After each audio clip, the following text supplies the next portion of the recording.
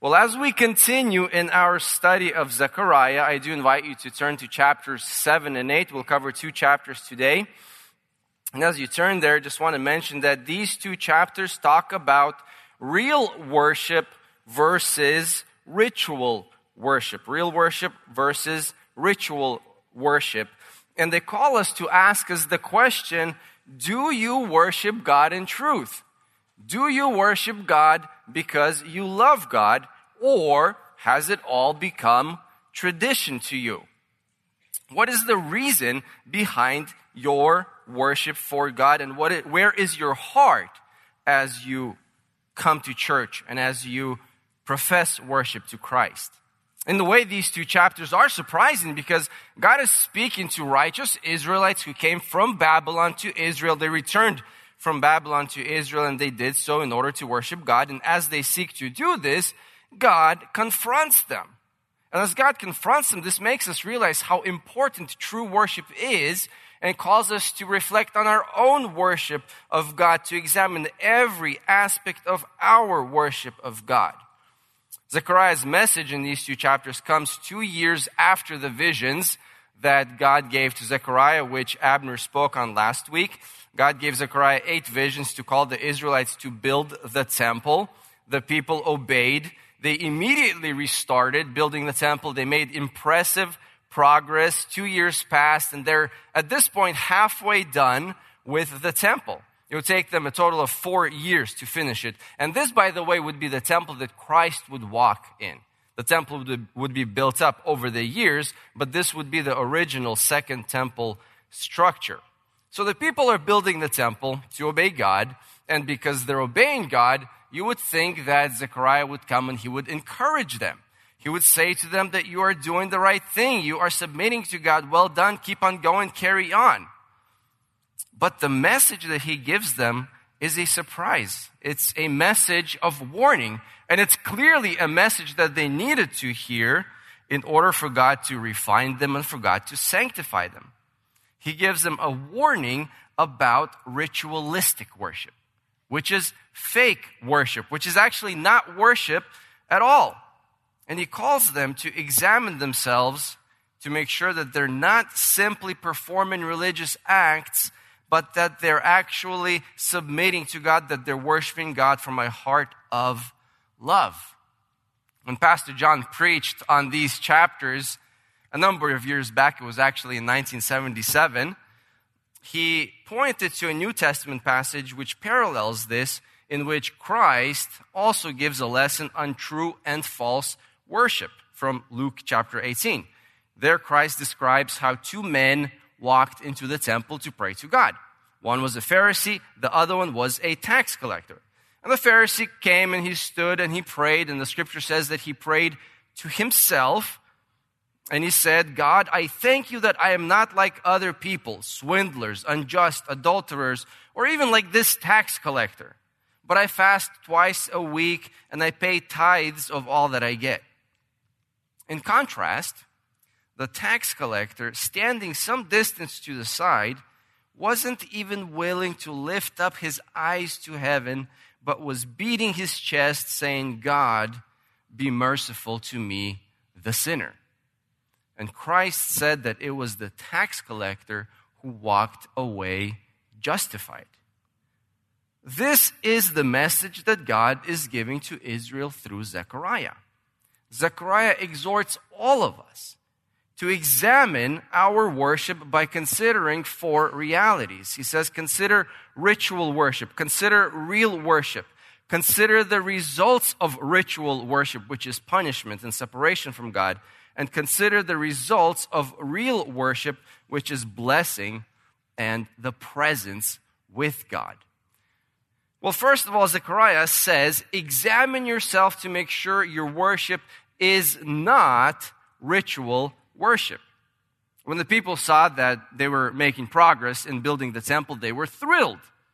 The central place of worship was being established, so they began to think about the specifics of the practices that they would do in the temple, the specifics of their religion. But God was already at this point seeing the dangers that Israel would face. As sinful people, they would be tempted to fall back into the traditions for which they were sent into exile. And so as the people start discussing temple worship, they actually reveal in their conversation the ritualistic attitude that had already set root in their hearts.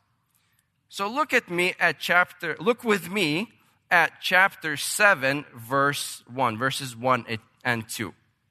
It says, "Now it happened that in the 4th year of King Darius, the word of Yahweh came to Zechariah on the 4th day of the 9th month, which is Kislev. And the town of Bethel sent Sharezer and Regimelech and their men to entreat the favor of Yahweh." Now let me mention here that these men who are coming with this question, they are godly men, and they are men who want to please God. And here's the question that they ask, which reveals their ritualistic attitude. The spokesman from the group says in verse 3, "Shall I weep in the 5th month and abstain as I have done these many years?" Now the question seems honest. Shall I keep mourning in the 5th month? And we may ask, what is the 5th month? To us, it's just another date. But to Israel, this was a significant date. The 5th month was when Jerusalem fell and was destroyed. To us, it would be like September 11th. September 11th is just another date. But if I were to ask you, what is September 11th? What is 9/11? I would not need to explain to you what it is, because all of you would have an image of the 2 airplanes flying into the Twin Towers, hitting the Twin Towers, and then the towers being engulfed in flames and smoke rising to the sky. Well, that's exactly what the Israelites imagined and what they permanently had in their minds when they thought about the 5th month. They had an image of the temple burning and just billows of black smoke rising to the sky as the temple was crumbling down.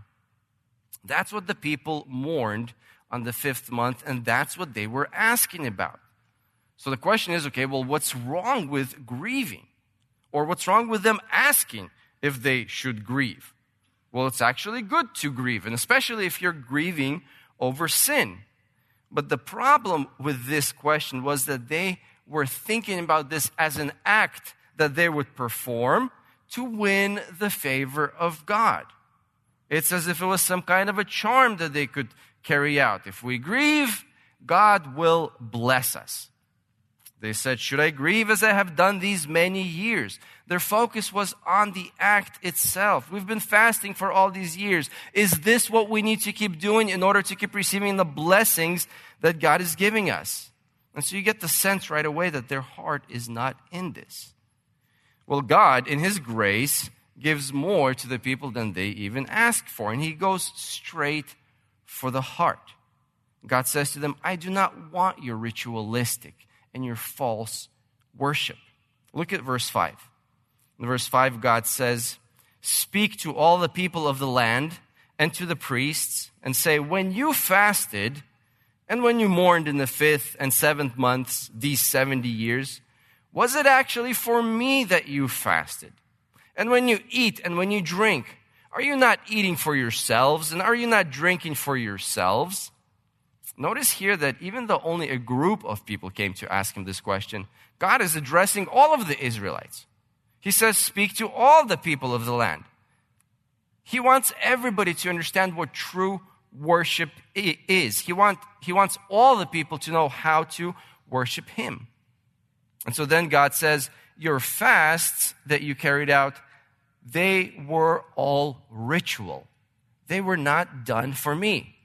That 5th month that you fasted, was that really for me?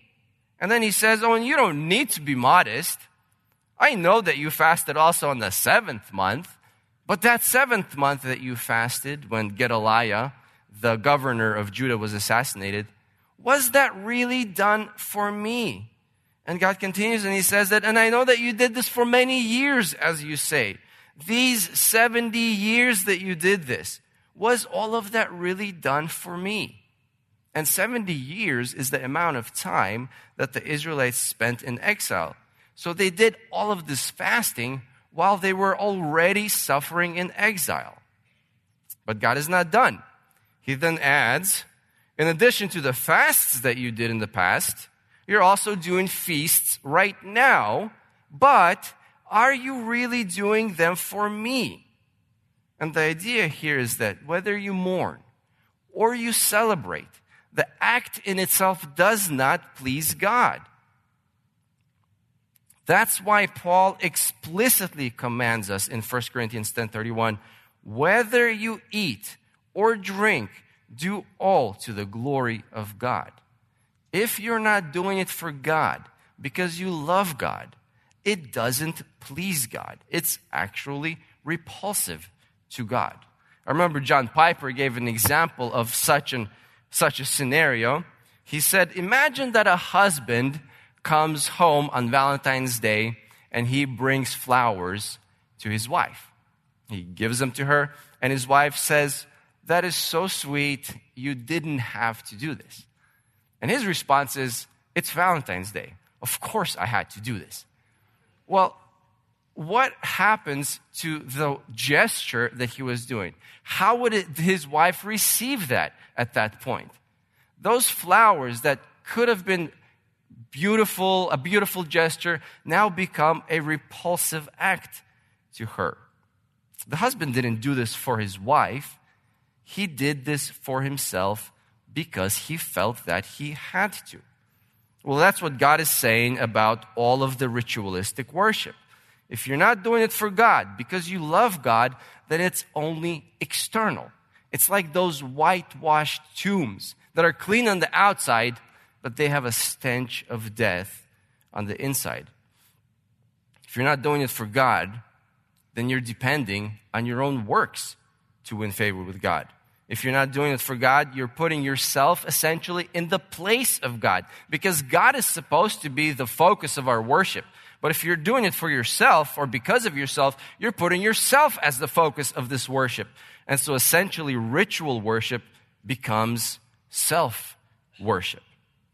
Now, to emphasize the seriousness of the sin of ritual worship, God says that this is exactly why Israel was sent into exile in the very first place, because worship of God became a tradition for them.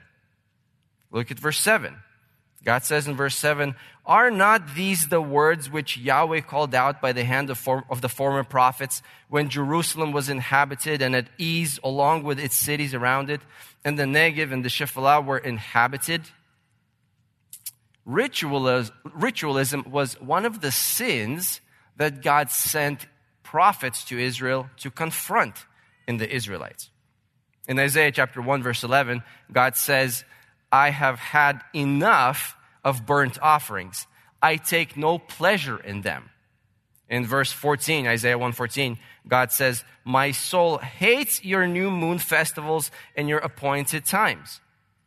But you say, I thought God instituted all of these sacrifices. I thought God commanded all of them. Why does he say all of a sudden that he hates them? Well, he answers this question in Isaiah 29:13. He says that this people, they draw near to me with their mouth and they honor me with their lips, but they remove their hearts from me. God wants the heart. That's why God commanded Israel from the very start, you shall love the Lord your God with all your heart. And that's why Jesus repeated this command and he called it the greatest command. And he said, you shall love the Lord your God with all your heart. God does not want tradition. God wants true worship that is done out of love for God. And this brings us to the second exhortation that Zechariah gives. Zechariah says, examine yourself to make sure your worship of God is real worship. That it's not ritual worship, but that it's real worship. If God doesn't accept ritual worship, then the question is, well, what kind of worship does God accept? And the answer is simple. Worship that you offer to God because you love God. When Jesus was restoring Peter in John chapter 21, Jesus asked Peter one question, the same question 3 times. He said to him, Peter, do you love me? And that's what God is looking for in worship, in true worship of him. He is looking for love for God. And so we can ask, well, what kind of a person loves God? And what kind of a person offers real worship to God then? And this answer is also simple, but it's not easy, and it's not actually humanly possible. It's a person who is like God. Zechariah continues here to give a description of a person who gives true worship, and that person has the character of God. Look at verses 9 and 10. God says that this is what true worship looks like. Verse 9, he says, "Judge with true justice, and show loving kindness and compassion each to his brother. And do not oppress the widow or the orphan, the sojourner or the afflicted, and do not devise evil in your hearts against one another." So what does a person who loves God and who worships God in truth look like? And this is a person who shows true justice. Just like God, don't show partiality. Paul says in Ephesians 6:9, there is no partiality with God. This is a person who shows loving kindness. Just as God loved us and transforms us, so are you to love and serve others. This is a person who shows compassion. And this word compassion is related to the mother's womb in Hebrew, and it conveys immense care that a mother has towards her baby. And this is what we're supposed to do. Just as God does this towards his own, we are supposed to also do this towards others. Now, on the flip side, this is a person who does not oppress the widow or the orphan or the sojourner or the afflicted. Do not mistreat those who cannot defend themselves. James says that pure and undefiled religion is to visit orphans and widows in their affliction. All of this means that God is not simply calling us to do things.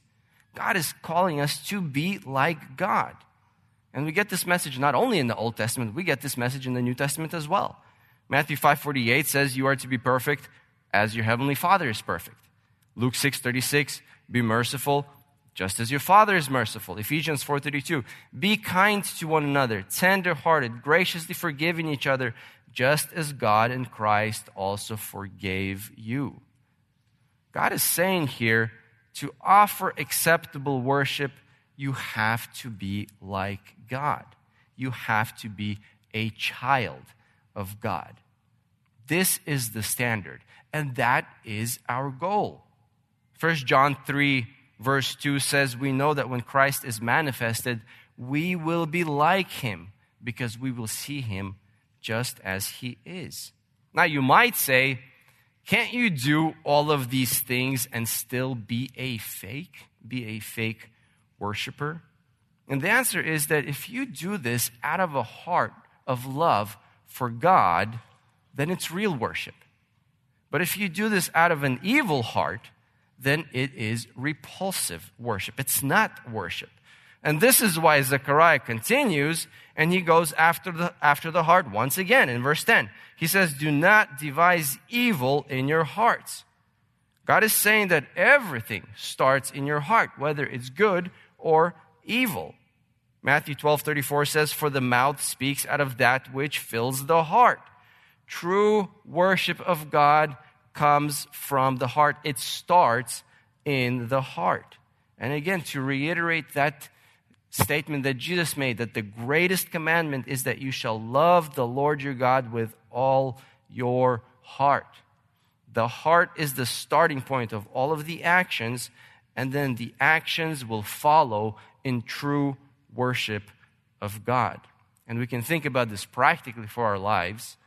If you're struggling with actions in your life or sin in your life that expresses itself in actions, you need to examine your heart.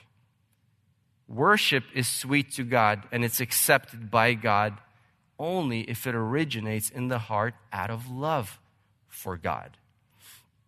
Well, after exhorting us to examine our worship, Zechariah then describes the results of ritual worship and real worship. And he begins with ritual worship, and he challenges the Israelites and us by implication. He challenges us to consider the horrifying results of ritual worship, which is separation from God. It's punishment away from God. And here's the sum of it. God rejects worship of ritualistic worshipers. Jesus said that the Pharisee who was praying, at the beginning when I started, he was praying to himself. He wasn't praying to God, and so God refused to hear him. In Isaiah 1:15, God said to the Israelites, "When you spread your hands in prayer, I will hide my eyes from you. Even though you multiply your prayers, I will not listen." This is how God responds to false worship. And Zechariah gives this warning of punishment to the Israelites in his day. He says that the reason that Israel went into exile was because the people became ritualistic worshipers, and worship of God became a tradition for them, and so God judged them. Verse 11 says, they refused to give heed, the Israelites refused to give heed and turned a stubborn shoulder and dulled their ears from hearing God. And then Zechariah goes on after this, and he goes after the heart yet again, and he said that the core issue of their ritualistic worship was the heart. Look at verse 12. In verse 12, he says, they made their hearts diamond hard. Diamonds may be beautiful, but they are one of the hardest materials out there. I read in the Yale Scientific that diamonds are so hard that to cut the diamonds, you have to use special tools that have diamonds within them in order to cut through the hard material of the diamond. Diamonds are essentially impenetrable. And that's what God is saying here about the hearts of the rebellious Israelites. He's saying that their hearts are like diamonds. They are impenetrable. And because of the hardness of their hearts, God punished the Israelites with exile. Zechariah continued in verse 12. He said, therefore, great wrath came from Yahweh of hosts, in reference to the exile. Now, the amazing thing here is that this wrath that he's speaking about, it came on a people who appeared to be religious. God poured out his greatest wrath on a religious nation, but it was religious hypocrisy. And God did to them, Zechariah continues, just as they did to him. They were never true worshipers of God, so God did to them as they did to him. Look at verse 13. It says that just as God called and they would not listen, so then they called and I would not listen. And that's the scariest reality that people will face. That they will cry out to God, but God will not listen because their cries will be false. They'll be fake. God will respond to true cries of repentance, but God will reject false repentance. And remember Esau, who sold his birthright to Jacob. Hebrews 12 revisits this episode and says that after he sold his birthright, he pleaded for the blessing with tears.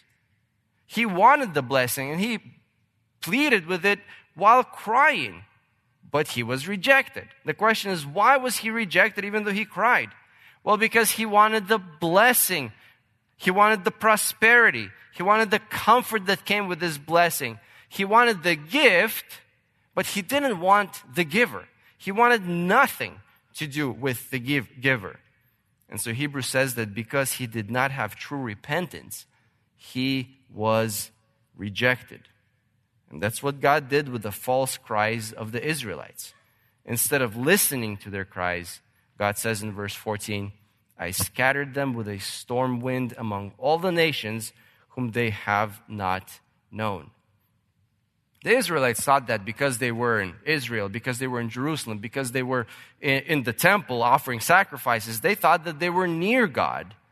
And the reality is that while they were physically near, their hearts were far from God. And so God cast them out of the land.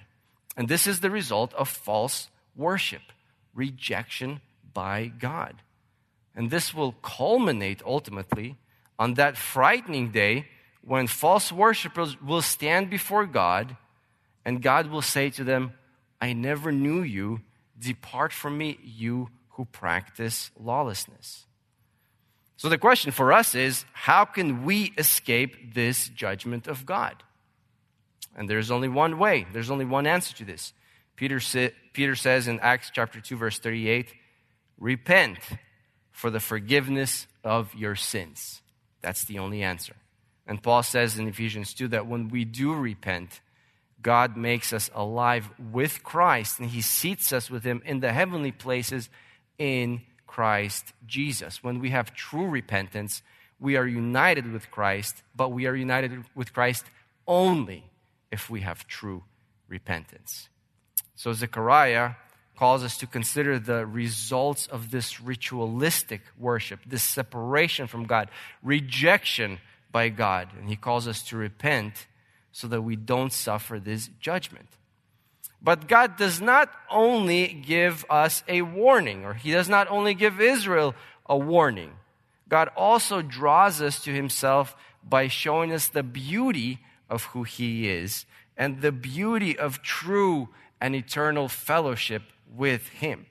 And this is what he does by describing the results of true and real worship. So he calls us to consider ritual worship, to consider real worship, then to think about the results of ritual worship, and now to consider the results of real worship. And this is chapter 8. In chapter 8, Zechariah describes the blessing of being with God in the millennial kingdom. Now, there might be those who say, I'm not sure I believe in the millennial kingdom.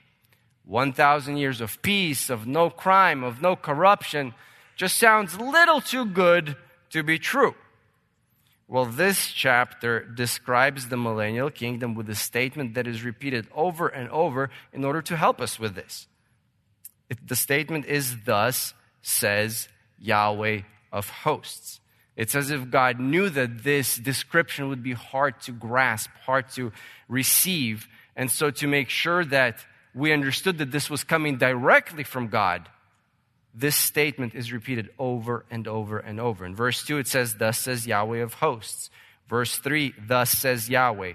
Verse 4, thus says Yahweh of hosts. Verse 6, 7, 9, 14, 19, 20, 23, thus says Yahweh of hosts.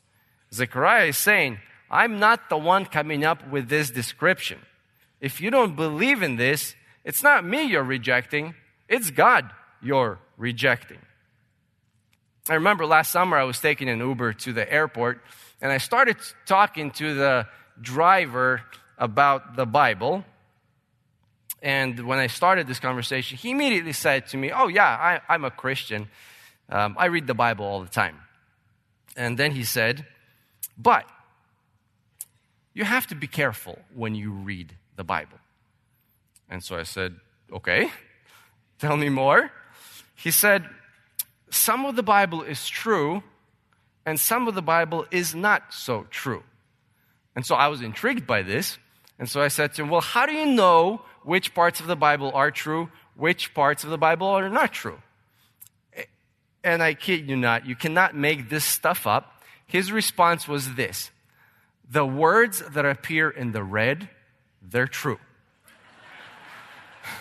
The words that appear in the black, they're not so true.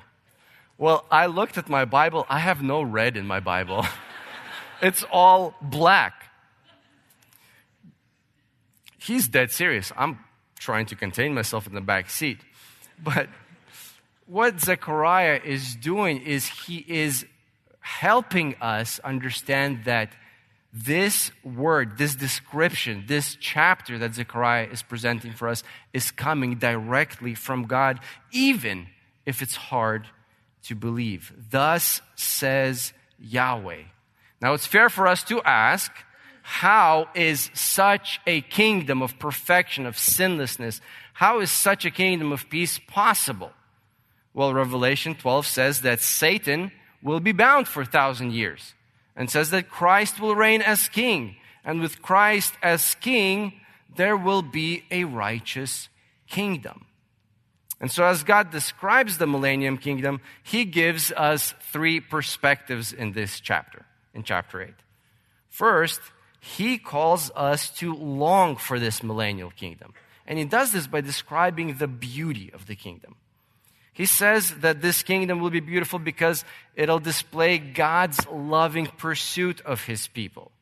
Chapter 8, verse 1 says this, "Then the word of Yahweh of hosts came, saying, I am jealous with great jealousy for Zion," or Israel, "and with great wrath I am jealous for her." When Israel sinned, God refused to be indifferent, and so he punished Israel in order to get Israel to repent. But when God punished Israel, God refused to let the enemies destroy Israel, and so he protected Israel and destroyed the enemies. And there is coming a day when God will destroy all of God's enemies in Armageddon, and he will establish this millennial kingdom. And so Zechariah points out that this kingdom will display the fact that God pursued Israel so that he would fulfill all of his promises to them, and so that he would dwell with them. So the kingdom will be beautiful because it'll display God's pursuit of Israel, and also because it'll display God's presence with Israel. Verse 3 says, "Thus says Yahweh, I will return to Zion and will dwell in the midst of Jerusalem. Then Jerusalem will be called the city of truth, and the mountain of Yahweh of hosts will be called the holy mountain." When Israel rebelled, the glory of God departed from Jerusalem. This is Ezekiel 10 and 11. But in the millennium, God's glory will return to Jerusalem and will dwell with the people of Israel. And with God in Jerusalem, Jerusalem will be the city of truth. You think of Las Vegas, it's a city of gambling. You think of Washington, D.C., it's a city of politics, perhaps corruption as well. You think about the millennium, Jerusalem is going to be the city of truth. God's people, believing Israelites and believing Gentiles, will enjoy perfect fellowship and presence with God. The kingdom will also be beautiful because it'll display God's peace. So you'll have God's pursuit of Israel, God's presence with Israel, and God's peace in Israel. Look at verses 4 and 5. It says, "Old men and old women will again sit in the streets of Jerusalem, each man with his staff in his hand because of age, and the streets of the city will be filled with boys and girls playing in the streets." Over the past few years, many years perhaps, we've seen an immense rise in violence here in the States. Last July, a 70-year-old woman was attacked by 4 young men in broad daylight. These perpetrators were 18, 14, 13, and 11. Just earlier this year, a teacher was shot at her school, and the shooter was a 6-year-old boy. Now, I got these just by searching crime in Google. The kingdom will be the exact opposite. You type crime in Google during the millennium, you're going to get this page cannot be found, right? Now, I'm not sure if this is going to be Google in the millennium, so we'll see. But it says old men and women will be completely safe outside. Boys and girls will play in the streets. There will be such widespread peace that Isaiah 11 says that a little child will even play with the cobra. For 1,000 years, life on this earth will have peace. Now, the kingdom will also be beautiful and glorious because it'll display God's power, God's pursuit of Israel, God's presence with Israel, God's peace in Israel, and God's power. Now, the reality is that you think about a kingdom like this, and it's hard to believe. It's hard to envision something like this. It seems impossible. But God says in verse 6, if it is too difficult in the sight of the remnant, will it also be too difficult in my sight? In Genesis 18, Sarah thought that it was impossible for her to have a child because of her old age. God said to her, is anything impossible for God? And so she gave birth to Isaac. In the millennium, God will demonstrate his power by establishing something that seems completely impossible to us. It will be peace. But that's because the Messiah who will reign, he is the Prince of Peace. Well, finally, the kingdom will be beautiful because it'll display God's preservation, God's protection of Israel. In verses 7 and 8, God says, "Behold, I am going to save my people from the land where the sun rises and from the land where the sun sets, and I will bring them back, and they will dwell in the midst of Jerusalem, and they shall be my people, and I will be their God in truth and righteousness." So from one end of the world to the other end of the world, wherever the people of Israel are scattered, God will bring them home. And God says that they shall be my people, and I will be their God. God's glory will return to Jerusalem. Peace will fill the earth. And God's people will fellowship with God in perfection. And so the first perspective that Zechariah gives to us, that God gives to us, is to long for this kingdom, long for this millennial kingdom. The second perspective that God gives to us is to live in light of the kingdom right now, today. Zechariah says to the Israelites, be strong in God's work, as an exhortation for them to live today in light of the future millennial kingdom. God says, be strong in God's work. Now, for the people in Zechariah's time, this meant continue to build the temple. In verse 9, God says, let your hands be strong to the end that the temple might be built. Your hope in God about the future events should cause you to live your life for God in the present time. Oliver Wendell Holmes, a Supreme Court justice from a previous era, said that some people are so heavenly minded that they are of no earthly good. God says the exact opposite. Being heavenly minded means that you must live for God right now. You have to be strong in God's work. God also tells the people, be strong in God's grace. Depend on the grace of God. When the Israelites came back from exile, Zechariah describes, he says that there was no money to pay the people. There was no food to give to the animals. There was danger all around because the Samaritans were attacking them. But God says, depend on my grace and I will bless you. In verse 12, God says, the vine will yield fruit. The land will yield produce. The heavens will give dew. I will cause the remnant of this people to inherit all these things. God was saying, depend on my grace and I will bless you right now and in the future. Now, as God encourages them to live for Him in the present, He says, be strong in God's promises. Believe all of God's promises. In verses 14 and 15, God says, just as I purposed to bring about evil to you when your fathers provoked me to wrath, and I have not relented, so I have again purposed in these days to do good to Jerusalem and to the house of Judah. Everything that God promised to Israel in terms of judgment, God did. And so everything that God is promising or has promised to Israel in terms of salvation and blessing, we can be sure that God will do this as well. The fact that God punished Israel doesn't mean that He rejected Israel. It means that He's keeping His promises to Israel. And so if He punished them, that means He will also bless them just as He has promised. And then God says, be strong in God's truth. Your hope in the future millennial kingdom should affect you now by you walking in the truth right now. God says in verse 16, these are the things which you should do. Speak the truth to one another. Judge with truth and judgment for peace in your gates.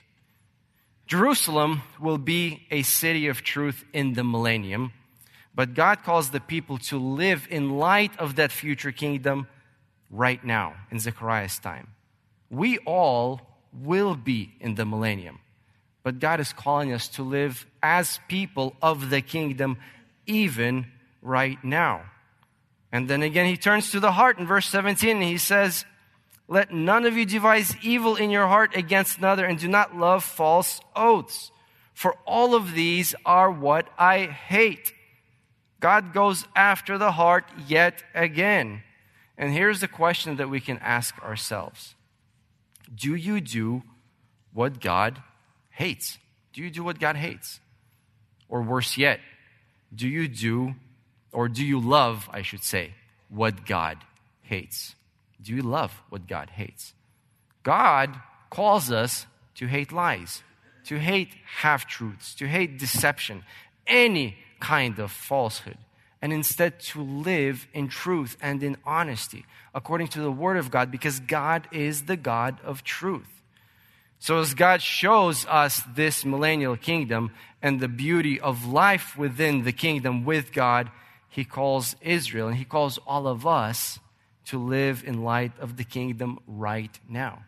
So God says, first, long for the kingdom, and second, live in light of the kingdom.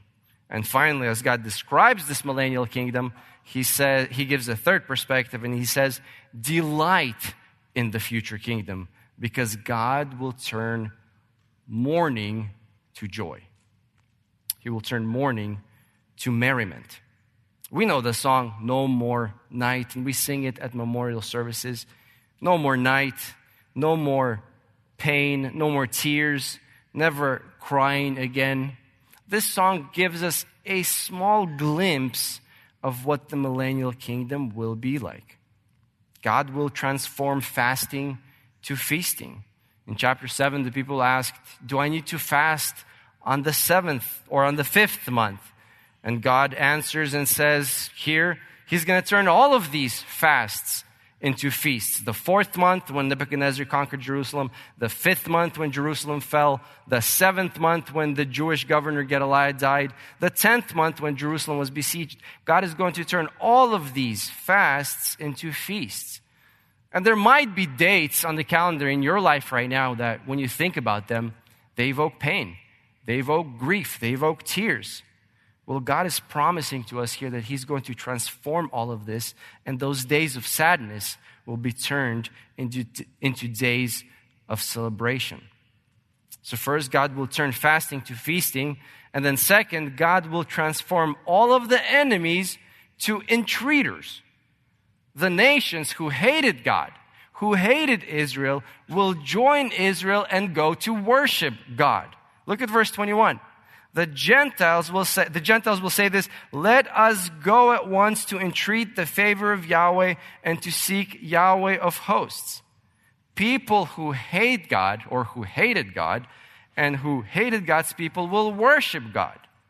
When I was in high school, I remember a student who was always in trouble. He was always in some kind of a fight. He was always in the principal's office. He was always getting in trouble. And my last high school memory of him was when he was getting arrested by the police because he brought a gun to school. Well, fast forward about 5 years, I'm in college, I'm standing in Crossroads, and I see this guy walk into Crossroads. And I'm thinking, is that the same guy? So I came up to him and I asked him, I said, his name was Jonathan. I said to him, Jonathan, what are you doing here? I was just so shocked.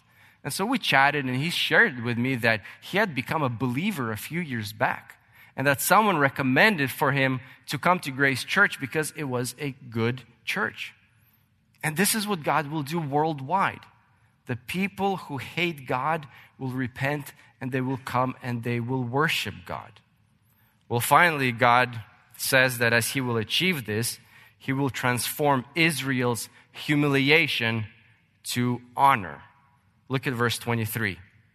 Verse 23 says, in those days, 10 men from every tongue of the nations will take hold of the garment of a Jew, saying, let us go with you, for we have heard that God is with you. 10 men for each Jewish person simply means that there will be a large number of Gentiles who will repent and who will join the Jewish people to come and to worship God. At the Tower of Babel, the tongues were confused because the people refused to worship God. Here it says that the people will come from every tongue of the nations in order to worship God. And the Jewish people who suffered all throughout their existence, they will themselves come to God. And with the Gentiles, they will go together and they will worship God, and they will be recognized as the people of God. It says that the Gentiles will say, let us go with you, for we have heard that God is with you. And at that point, God's promise to Abraham in Genesis 12, that in you all the families of the earth shall be blessed, that promise will be completely fulfilled as the Gentiles join the Israelites to come and to worship God. This will be the millennial kingdom. And as God describes this to Zechariah, he calls Israel and all of us to delight in this future reality of the millennial kingdom.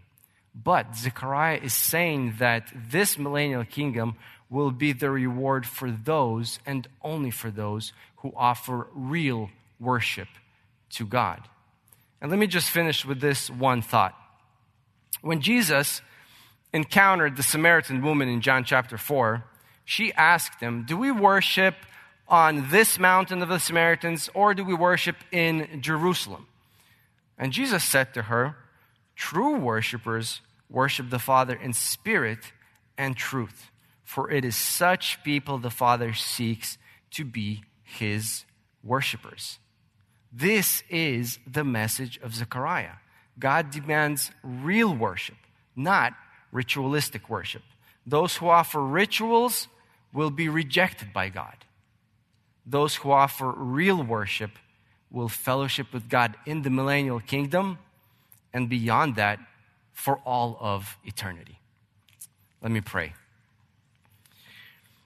Heavenly Father, we thank you that you have given us your word. Lord, we thank you that you have shown us what awaits us who love you. Lord, who thank you for giving us your Son so that we might be saved, so that our sins might be forgiven, so that we might be able to offer you true worship. Lord God, as we walk away tonight, I do pray that you would continue to work in our hearts. I do pray that our hearts, our minds, our lives would be fixed on you, and that our life's goal would be to live for Christ and would be to offer you true worship. Lord God, may this be the purpose of our lives. Lord, I pray this all in the name of Jesus. Amen.